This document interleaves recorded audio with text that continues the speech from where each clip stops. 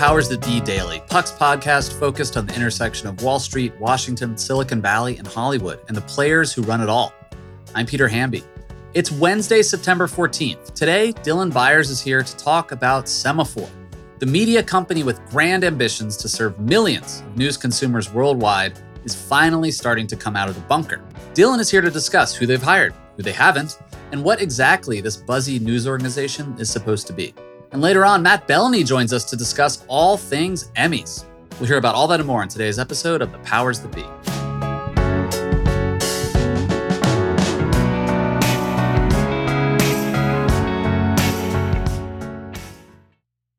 Quick math. The less your business spends on operations, on multiple systems, on delivering your product or service, the more margin you have and the more money you keep. But with higher expenses on materials, employees, distribution, and borrowing, everything costs more. So to reduce costs and headaches, smart businesses are graduating to NetSuite by Oracle. NetSuite is the #1 cloud financial system, bringing accounting, financial management, inventory, HR into one platform and one source of truth. With NetSuite, you reduce IT costs because NetSuite lives in the cloud with no hardware required, accessed from anywhere. You cut the cost of maintaining multiple systems because you've got one unified business management suite. You improve efficiency by bringing all your major business processes into one platform, slashing manual tasks and errors. Over 37,000 companies have already made the move. So do the math. See how you profit with NetSuite. By popular demand, NetSuite has extended its one-of-a-kind flexible financing program for a few more weeks. Head to netsuite.com/powersthatbe, netsuite.com/powersthatbe. That's netsuite.com/powersthatbe. Happy Wednesday, everybody. I'm joined today by Dylan Byers, who's going to talk to us today about something that's a preoccupation of people who work in the media, although the public at large probably doesn't know anything about this. But it's called Semafor. We've talked about it on the pod before. We've written about it.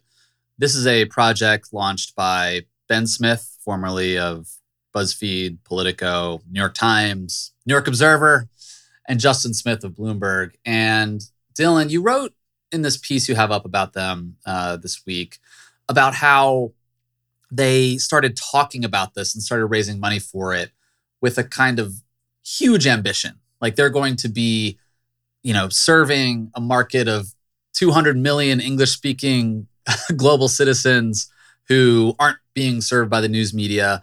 It really feels like, and you write this, that Semafor, when it first came out, was met with some eye rolling by some media people, even though Ben and Justin are super talented. And also the pie in the sky rhetoric ran up against the reality of it was much harder to hire reporters to get this brand off the ground. Not that it's launched yet, but have they overcome those initial sort of speed bumps? It certainly sounds like it a little bit. The way that Ben and Justin launched was such that they came straight out of the gate effectively saying, we are going to war with the biggest news organizations in the world.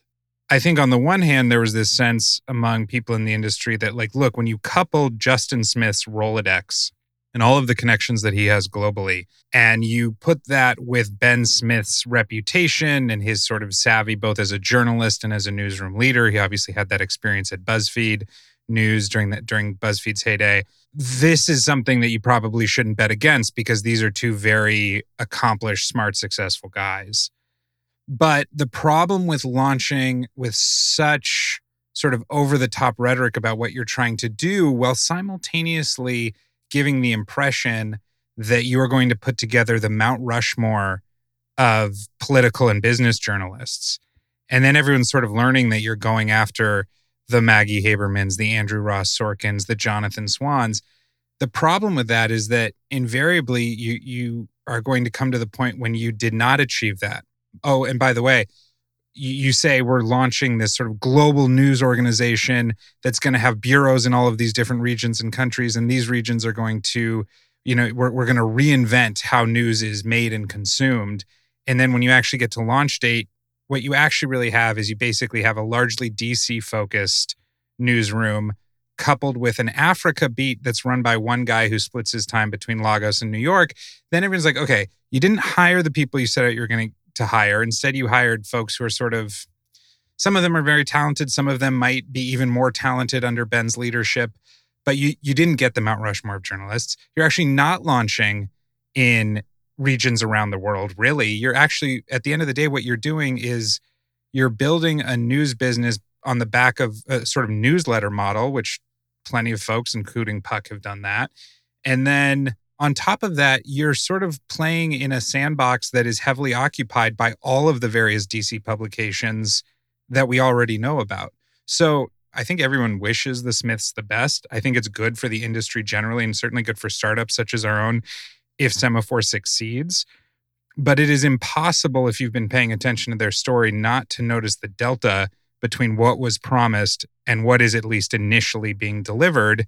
And I think that raises a lot of questions about how great this thing can actually be and whether or not it can take on institutions like the New York Times or Bloomberg or CNN. By the way, to name some of these hires, they made an approach at Maggie, approach Swan, Andrew Ross Sorkin. They have hired Dave Weigel from the Washington Post, which is a big hire. And by the way, I should mention Dave's specialty, and increasingly one of few reporters still doing this, covers politics from outside the Beltway and is constantly on the road. So that I don't want to lump him in totally with DC coverage, but it's politics. Maxwell Tanney, Benji Sarlin, really good reporters. Yeah, fine people. I'm anxious to see who they hire in London and who they hire in New York and who they hire in San Francisco and who they hire in Tokyo, if that's where they're going. Right. You want to believe that if Justin Smith is leaving his job as the head of Bloomberg Media and Ben Smith is leaving his job as the sort of very celebrated and accomplished New York Times media columnist, and they make these promises about sort of reinventing the wheel, you want that to happen. And then the Steve Clemons newsletter, for instance, it is yet another DC newsletter trying to replace Playbook as the sort of Beltway Bible. But what it's really doing is it's doing what the reason there are so many DC publications is because there's a lot of money in DC. There are a lot of people who are willing to advertise there because it's an influential set of people they're reaching. And so they're launching this newsletter to make that money. And it's like, okay, great. And maybe, although, I don't know if Steve Clemons sort of has the metabolism. I think he has the metabolism to host like 6 great cocktail parties a night. I don't know if he has the metabolism to write a newsletter every single day of the week. Whatever. I hope it succeeds. It would be great if something could basically take Playbook's place. But it's not a reinvention of the wheel. It's nothing new. And the ambitions just feel significantly diminished and modest, again, compared to what I think we all thought we were getting. They've also been doing something kind of interesting. If you follow them on Twitter, Semaphore, if you don't know how to spell it, Semafor, published a scoop, even though they don't really exist yet. And they have a tech reporter, Reed Albergati, who reported that the Biden administration was looking at signing an executive order that would directly target TikTok by limiting how Chinese companies collect U.S. data. Big news, but it didn't pop in the way that a scoop about the Biden administration giving an executive order on TikTok might if it came from another larger news organization, which I think signals just some skepticism on the part of the rest of the media, even though Ben and Justin are great and the reporters are great, that we're not sure how to treat this yet. How do we source this? I don't know. I was just interested in how that story had a ceiling in terms of how viral it went. And if it came from another news organization, I think it would have gotten some more attention. I think that's absolutely right. And I mean, I even think, and I think we've seen it here at Puck, our colleagues get scoops all the time that, the sort of more established news brands sort of don't know what to do, whether or not they should credit us or if they should even bother. Well, then they write their own stories. And this has happened to you. And this has happened with Teddy. And this has happened with Matt. And this has happened with Tara. And this has happened with Tina. And this has happened with Julia.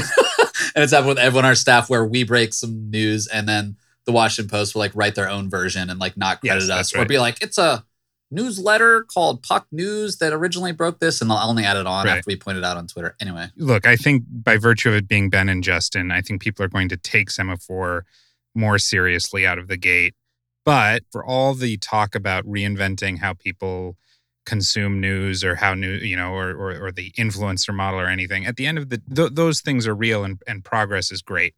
But at the end of the day, news organizations sort of live or die based off of whether or not you've got real scoops and real smart analysis and you really know how to own the story and are sort of offering something that no one else can offer. And I think the best thing that Semaphore has going for it is Ben, because Ben has historically been a scoop machine, and he has shown, at BuzzFeed, that he can help great reporters or fledgling reporters become great and become scoop machines in their own right. So again, even now at this point, as much as Semaphore is starting to look like just another news organization, I'm not betting against them. I still have a lot of faith in those guys. One thing I want to ask you though is like, there's a problem in political media and probably media where everyone has a very short attention span and people want results really quickly. Joe Biden was the greatest president in history until he wasn't. And then he was dead. And then now he might be coming back. It's just like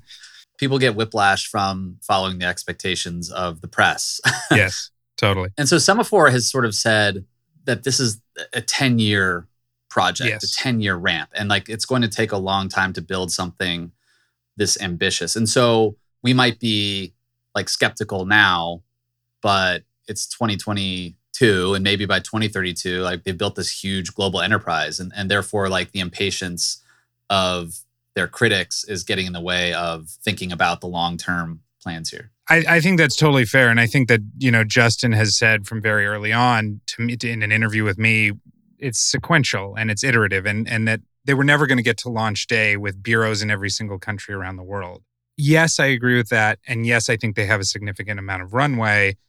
I think the issue here is that my understanding, based off of folks I've spoken to, is that even they sort of privately recognize that they didn't get the people they were hoping to get and that they ended up having to be iterative pre-launch. I don't think they anticipated going to launch with quite such a small team, not as many big names, not really launching anywhere outside of the United States with the exception of this one guy on the Africa beat. I think some harsh realities set in between the day that they announced what they were doing and they quit their respective jobs and then launch day, which is coming up here probably in October. All right, Dylan. Thank you as always for your insight. We'll see you soon. All right. Thank you, Peter. When we come back, Matt Bellany is here to tell us his thoughts about the Emmys.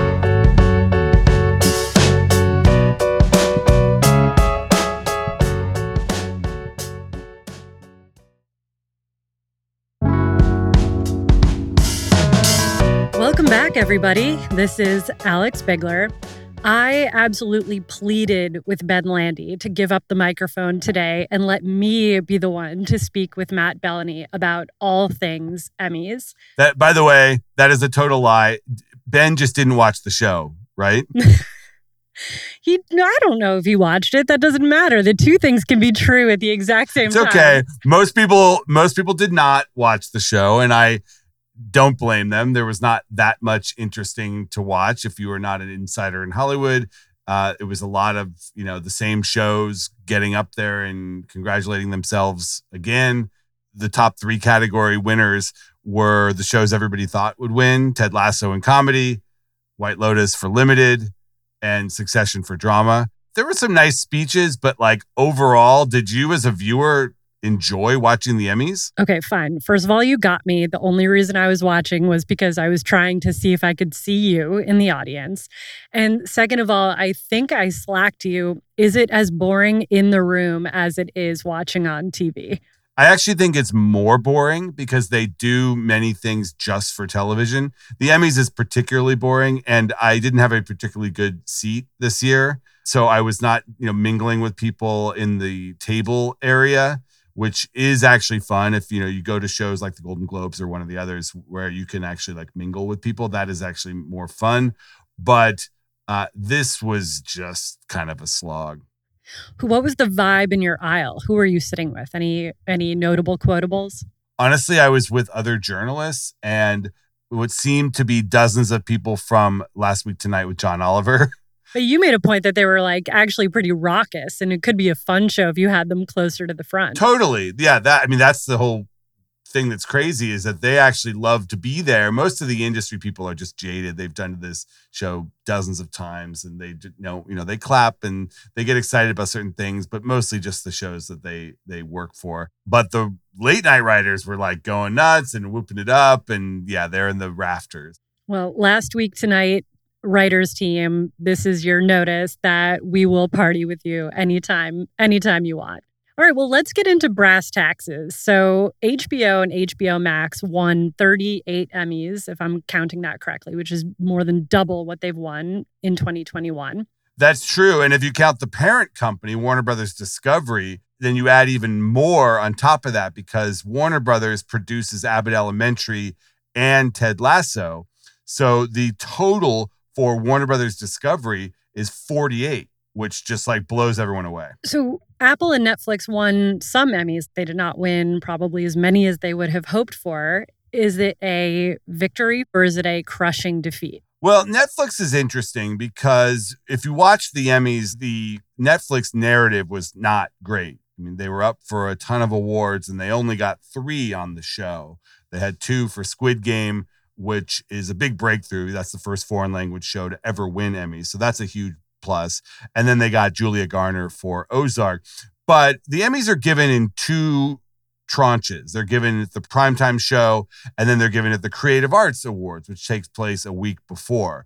And Netflix actually did pretty well at the Creative Arts Awards, won 23 honors. So the total for Netflix is 26 Emmys, which is not nearly what HBO did, but it's definitely respectable. I mean, Netflix is certainly a player in the Emmys, and they should be. They make as much or more content as anyone else out there. So I'm not going to call Netflix a loser here. Same with Amazon. Amazon did not get the wins last night, but they won some at the Creative Arts. Hulu had about 8 total Emmys, which is not what they had hoped. They had hoped to get more, especially for Only Murders in the Building, and they wanted Dope Sick to win in the limited series category. But they got Michael Keaton. They got Amanda Seyfried won for The Dropout. So they got some big wins. And overall, they got 6 at Creative Arts, so 8 total. And the same with Apple. I don't think Apple is a disappointment here.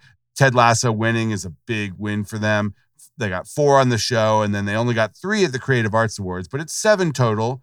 And for Apple, keep in mind, they haven't been competing in the Emmys for more than a few years. What is this, the 3rd year that they're even eligible? So for Apple to be in that conversation, I think is still a win.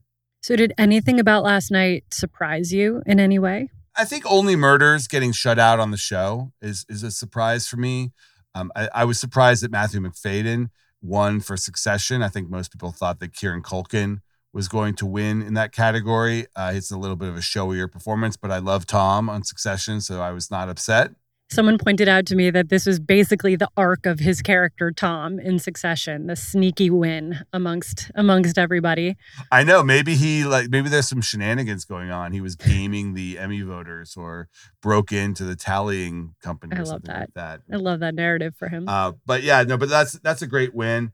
I think Zendaya winning again. I mean, she's now the youngest person to win 2 Emmys, which is a big feat in the lead actor category. So I think there were some great narratives and great stories last night. It was just kind of like a paint by numbers Emmy ceremony. There was no big controversy or something that we're going to be talking about more than a couple days after the show. Does the Academy consider that a problem? I'm a lay person when it comes to those things. Well, we'll see on the ratings. As of this taping, we do not know the ratings. The preliminaries were not great, but the show got a little bit of a spike last year after a record low in 2020 during that pandemic show. So we'll see. They were up against a big football game last night. So we'll see. I'm betting the Emmy ratings will be down. Though Monday Night Football did not have a Keenan and Kel reunion, which was a highlight for me. Or breakdancing classic comedy characters like they opened the show with, weirdly. They had Oprah there. Why not open the show with Oprah? That's the crazy thing about the Emmys and a lot of these award shows is like there's so many creative people in this business, and yet these shows just kind of trudge along and they just feel so uninspired. Someone is going to figure out how to reinvent award shows for the modern era, and that person is going to be very, very rich. If you could change one thing about the Emmys and the award show, like wave your magic wand, what would be a fix you would make? I would love to have seen Martin Short win an Emmy because I think he would have given a fantastic speech. He's one of the funniest people in the world, and I think that would have been a nice career topper for him. I'm not a big Ted Lasso fan, so I would have loved to see the series comedy award going to Abbott Elementary or Only Murders in the Building, which I think are 2 shows that are actually funny.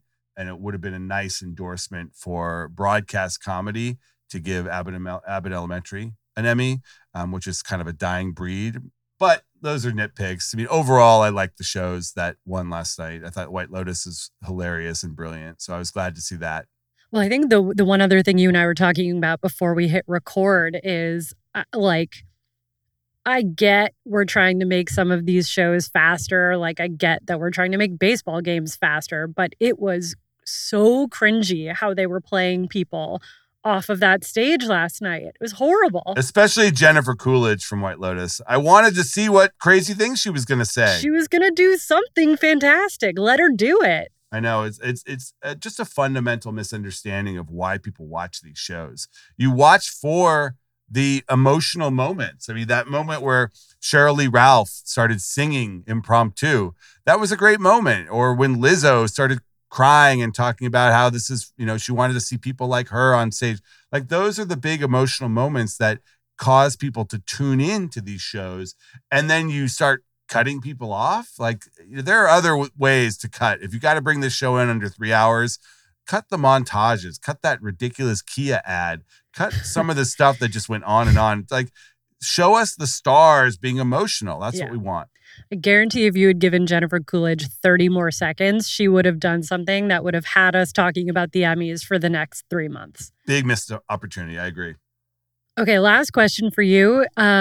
What do you think are going to be the shows to look for next year's Emmys? I know you do the call sheet on The Town, which is your show with The Ringer on Spotify, but I'm curious, like, what should I be tuning into? What do you think is going to win big next year? I mean, well, the thing with the Emmys that's kind of annoying is that they repeat a lot. So, like, there will be a new season of Succession in the spring, and that will probably get nominated. Ted Lasso will be back. That will be nominated. There is now another season of White Lotus coming, which that show was a limited series, but now that they're doing another one, I guess actually they could it's limited series or anthology, and they're turning over the cast. Only Jennifer Coolidge is coming back.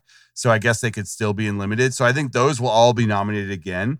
Of the new shows, I am betting that The Bear, the comedy on FX with Jeremy Allen White, I bet that will be nominated in comedy next year. I could see the FX show, The Old Man with Jeff Bridges. I could see him and that show getting nominated. Yeah, it's good. It's weird because it came out in the summer and it was not eligible for this year's Emmys. It will be eligible next year, but we'll see if the voters remember it.